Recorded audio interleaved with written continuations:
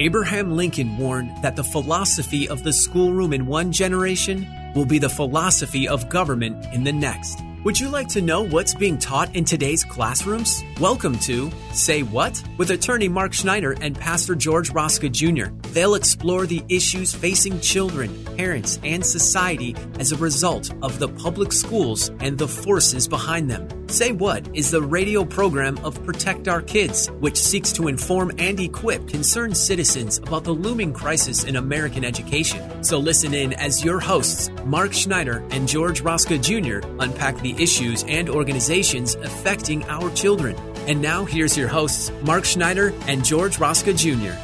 Hello everyone, I'm George Rosca. And I'm Mark Schneider. And we want to welcome you back to today's episode of Say What, where we talk about the threats to our children in the public school system, including the infringement of their legal rights. That's right, George. Last week, we provided an overview of the origin and structure of legal rights in America and how they apply to parents in the public school system. This week, we're going to dig a little deeper on this subject.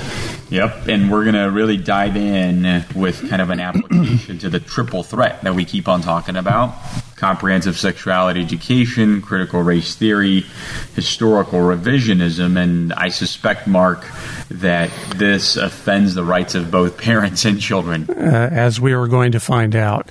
And George, before we get too far into this, again, we have to give our disclaimer that we're not providing legal advice to any specific person. So if you have a legal case, consult your own attorney, please.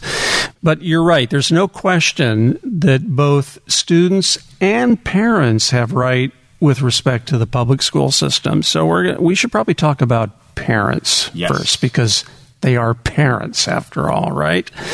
And they enjoy rights afforded to them in the Bill of Rights, which we discussed last week. These are the rights given to us by our founders in the Constitution. And the founders understood that those rights originally came from our Creator himself. They're unalienable rights, and the purpose of government is to protect those rights.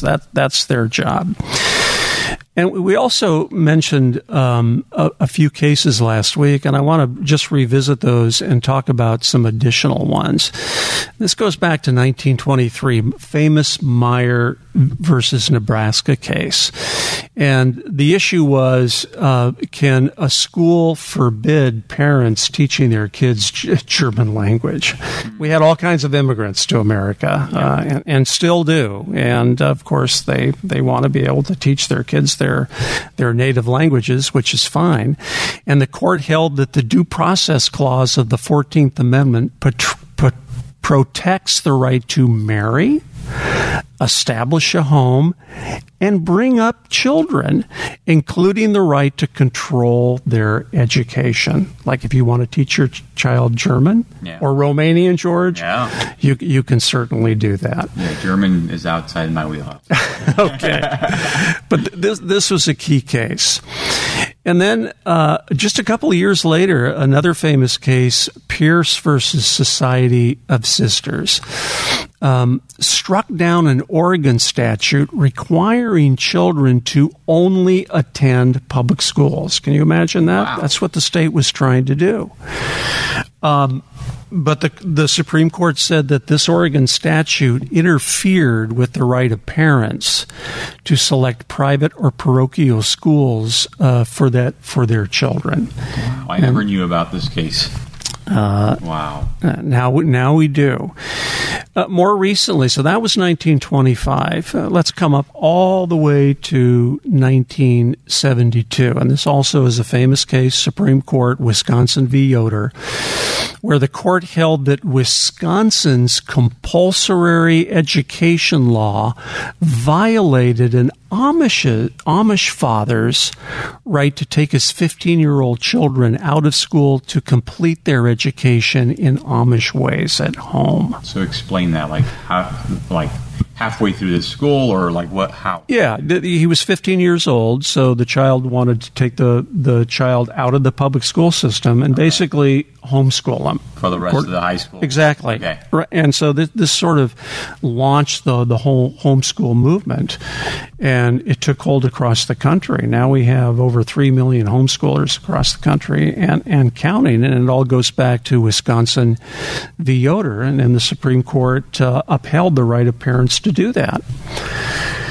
And then another case that doesn't bear directly on schools, but it does bear on parents' rights, and that's Troxel versus Granville, and that was in the year 2000, where the court declared unconstitutional a Washington statute that authorized judges to order parents to permit more visitation between children and their grandparents than the parents decided. So the grandparents were saying, I'm demanding visitation rights, and the parents don't want to give me more time, and they took it to court. Oh, my. So this is a strong parents' rights case that is still good law. So those are good cases, George, but as we talked about last week, there are some offending cases as well, cases that we think judges decided wrongly. And the most prominent example of that, of course, is Fields versus Palmdale School District, which I know you're very well aware of. But for our viewers, this had to do with a mental health counselor here in California in the Palmdale School District that was giving very sexually explicit surveys to students in the public school system, and parents objected. Say what? It's a say what moment. And the court sided with the school district and said, too bad. Your rights to bring up your children and to control their education don't go beyond the threshold of the school door.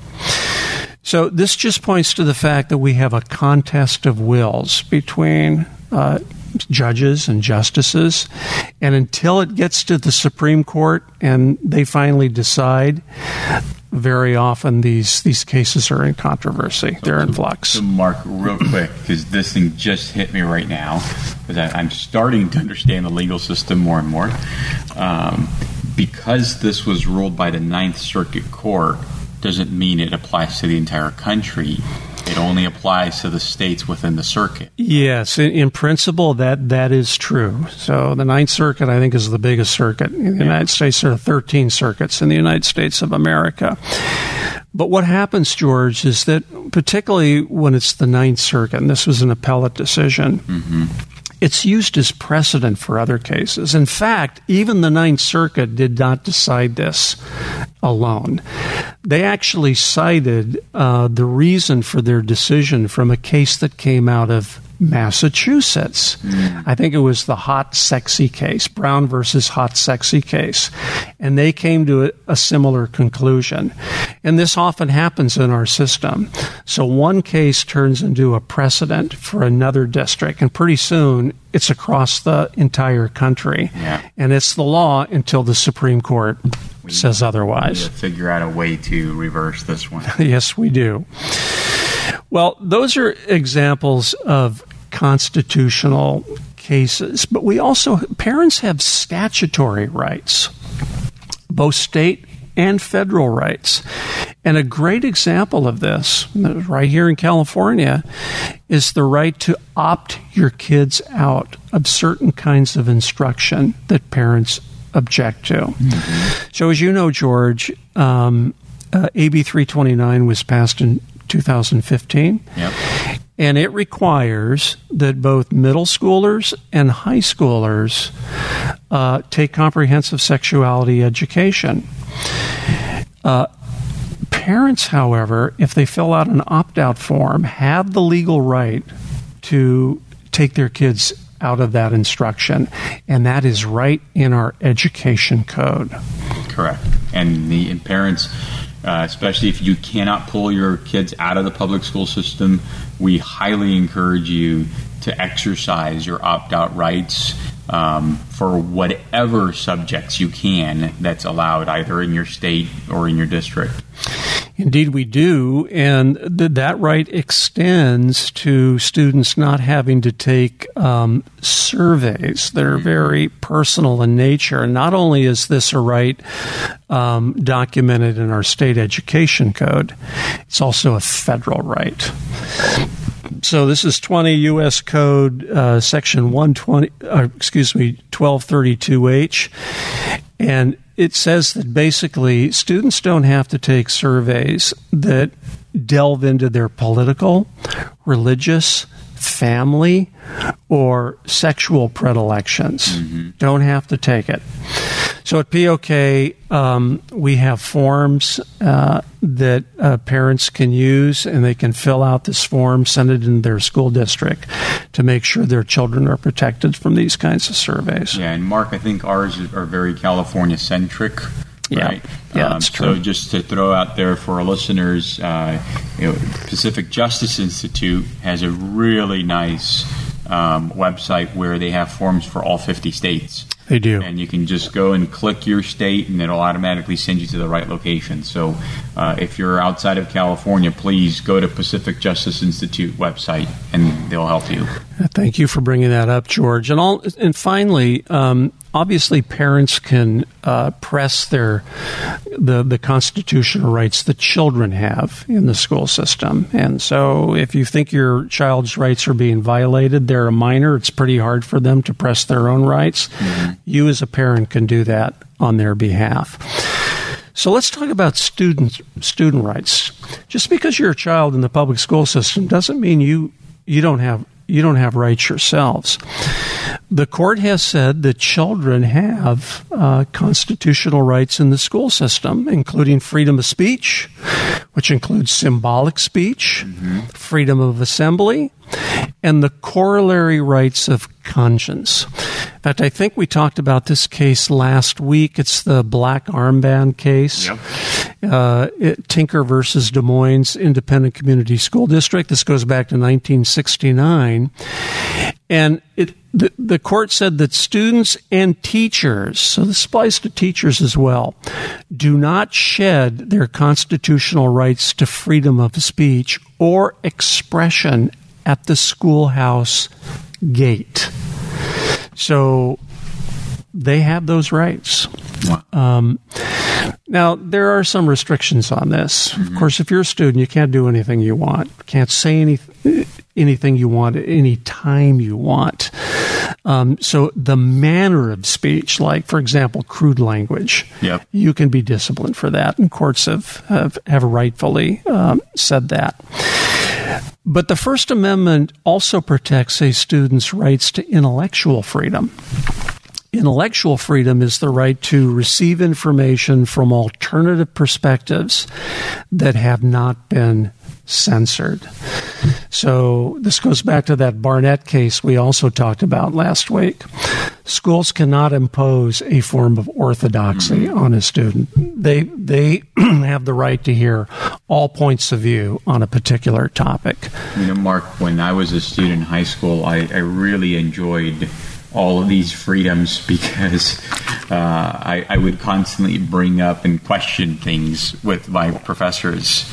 And I knew that, they could retaliate if they wanted to, but I think they obviously also understood students' rights as well. And so I felt like I had a lot of freedoms in what I could or could not do. Very important to exercise those rights. Unfortunately, most kids, they feel pretty intimidated when they're in a school setting, and it's hard, particularly when you're under peer pressure and you have an authority figure that's sort of laying out the law of the land or advancing a certain pedagogy, a manner of teaching. It takes a bold student, George, to stand up and to challenge those. And I'll just say this for our listeners, Liberty Counsel, which is another one of those law firms that supports and will help at pro bono, basically. Yeah. If you as a parent or your child's rights are being violated in the public school system, they have a very helpful pamphlet online that I've used as well with on how to educate my kids that are in That's the public great. school system. So I encourage parents to look at that as well. So students have rights to freedom of speech and freedom of conscience. They also have the rights to freedom of religious expression to a degree in the public schools. And this includes the right not to accept an imposed religion or orthodoxy. So there was a decision called Cantwell versus Connecticut that goes back to 1940, where the court said the Establishment Clause of the First Amendment forestalls compulsion by law of the acceptance of any creed or the practice of any form of worship. Powerful words. So no state can either advance or inhibit the free exercise of religion. Why this is important, George, is because today we're seeing, right here in California, through its emerging ethnic studies program, a form of paganism that's being promoted to our students in the school system. In fact, Christopher Rufo, who writes for the City Journal, famously uncovered this, and you and I have read the Ethnic Studies Framework ourselves, and indeed in the appendix, there are chants to Aztec gods that the framework is advising teachers to use as a resource in the classroom. Well, this is clearly unconstitutional under Cantwell and other cases. Well, and even under comprehensive sexuality education, the health framework defines spiritual abuse as anybody using religion to justify rigid gender roles. That's right. And what religion doesn't do that? Say what? I could think of many. Yeah, absolutely. And I'll just remind our listeners of the famous Barnett class where, the court said that you cannot impose a particular orthodoxy on a student. The student has that right not to have to accept a particular religion, a particular political view, any kind of view that's being pushed upon them by an authority figure. Important rights. Yep. Students also have Fourth Amendment rights on the school campus. So, a school official can't arbitrarily say, I want to see what's in your backpack. Now, there are limitations to that. If they have reasonable suspicion, and there's this case called New Jersey versus TLO, goes back to 1985, where they had a non-smoking policy on campus, and a student was caught smoking in the hallway, and they said, all right, I want to look in your backpack, and sure enough, they found cigarettes. They found packets in there. So, if you have reasonable suspicion with something foul's going on, they can look in your stuff, but you do have a right to the Fourth Amendment. And then students also have statutory rights, and these mainly come in the form, George, of our civil rights laws that goes back to the 1960s, our famous 1964 civil rights laws. And these include Title VI and Title IX, mainly against discrimination on the basis of race, sex, color, or national origin. And these rights apply to children. So unfortunately, this term sex has been redefined to now include the concepts of transgender or gender identity. In fact, George, this was the basis of AB 1266, was the famous bathroom bill. This was challenged in court. And they said, nope, sex means these things, therefore, we can have this law. That's so frustrating for me because it's so obvious what sex has always meant, especially back in the 1960s, and for courts today or legislators today to redefine that arbitrarily is just crazy. It is crazy indeed. But just to continue on with the students' rights, they have statutory rights under the California Constitution, Article 1, to the right to privacy. The right to privacy encompasses the right to non-disclosure, as well as in the collection and dissemination of personal information such as medical records and gender identity. Students don't have to give this information out. There's also what they call the FERPA, the Family Rights and Privacy Act, that protects the confidentiality of students' educational record. You would expect this. This kind of makes sense. And then last week we briefly talked about the opt-out rights, which we want to remind our listeners again. Students have the right not to participate in any instruction that relates to the California Healthy Youth Act, our radical sex ed law here in California, or to participate in surveys regarding their attitudes, gender identity, sexual orientation, family background, politics, or religion. That's both statutory and federal code. So I want to give, George, if we can, we have a little bit of time left, an example of how these rights are actually applied in a court case. Yeah, Mark, please unpack this for us, and I hope that our listeners are going to take this example and be just as bold if they have a similar situation, because I almost feel like we need to really push back as parents, and the way we can do that is through lawsuits. And this is a real success story. The case comes out of Nevada. It was filed last year, and it's Gabriel Clark versus the Nevada State Public Charter School.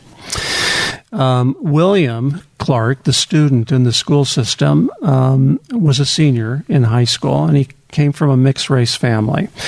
So apparently his father is deceased, but he was light-skinned. He was white. And his mother, who is the parent now, is black. And but apparently William was lighter in skin, and people in the school district just assumed that he was white. And I guess most of the students in the school were dark skinned, and so he was sort of discriminated against by virtue of his skin color. But that was really not the issue in the case. The real issue was a class that was being imposed upon children called Sociology of Change. This was the name of the class. Georgia was a critical race theory class, where one of the defendants, the school official Catherine Bass, would greet her students in the morning saying, "Hello, my wonderful social justice warriors." Wow. Right? So, and she presented slides, and one of the slides said, reverse racism does not exist. Another slide defined racism as equaling prejudice plus power. Therefore, people of color cannot be racist. Say what? Say what moment? They also said, we also want democracy prep scholars to feel empowered to use their voice to stand up for what is right. This is what they were teaching students. Quote, even if that means pushing back against a school policy, occupying a cafeteria, or staging a walkout. Wow. Is she right? a member of Antifa or what? So poor William, he's having to listen to all this and go through all this. But finally, the straw that broke the camel's back was a survey that he was given where he had to deconstruct his identity to find out if he was an oppressor or an oppressed. And of course, being lighter skinned, they just assumed he was of the oppressor class. And he objected to this, whereupon the school authorities said he needed to unlearn his Judeo-Christian principles that his mother had imparted to him. Can you believe that? They threatened not only to give him a failing grade in the class, they threatened to keep him from graduating from high school unless he bowed under these rules. This is the kind of stuff that would only happen in communist Romania, where we grew up. I mean, this is crazy. It's crazy, but fortunately, William's mother, Gabriel, had the temerity to sue in federal district court, where she did. And she sued on these grounds: violation of both her and her son's First Amendment rights to the U.S. Constitution, including freedom of speech, compelled speech and retaliation, freedom of association, viewpoint discrimination, violation of the Establishment Clause. She claimed they violated her 14th Amendment, substantive due process, family integrity, and retaliation. She claimed that they violated the Civil Rights Law of Title VII by intentionally and retaliatory discriminating on the basis of William's color, race, and religion. And Title IX of the Education amendments of 1972, and they also threw in breach of contract. Well, in the few moments we have here, the good news, George, is that after discovery and losing a preliminary injunction, they gave up. The school district said, we're done.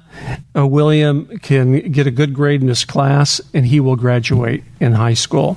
The lesson is, parents, pursue your rights. Yes, we have to do that, and maybe some other time we'll talk a little bit more about this. But until next week, please continue speaking up, parents, for your children. You've been listening to Say What, the radio ministry of Protect Our Kids, where they seek to inform and equip concerned citizens about the crisis in American public education and the forces working against our children. Join us at this same time every Saturday as attorney Mark Schneider and Pastor George Rosca Jr. unpack the issues so that we can better safeguard our nation's children. For more information about this program or Protect Our Kids, email the show at info@protectourkidsnow.org. That's info@protectourkidsnow.org. And join Mark and George right here next week at this same time for another episode of Say What.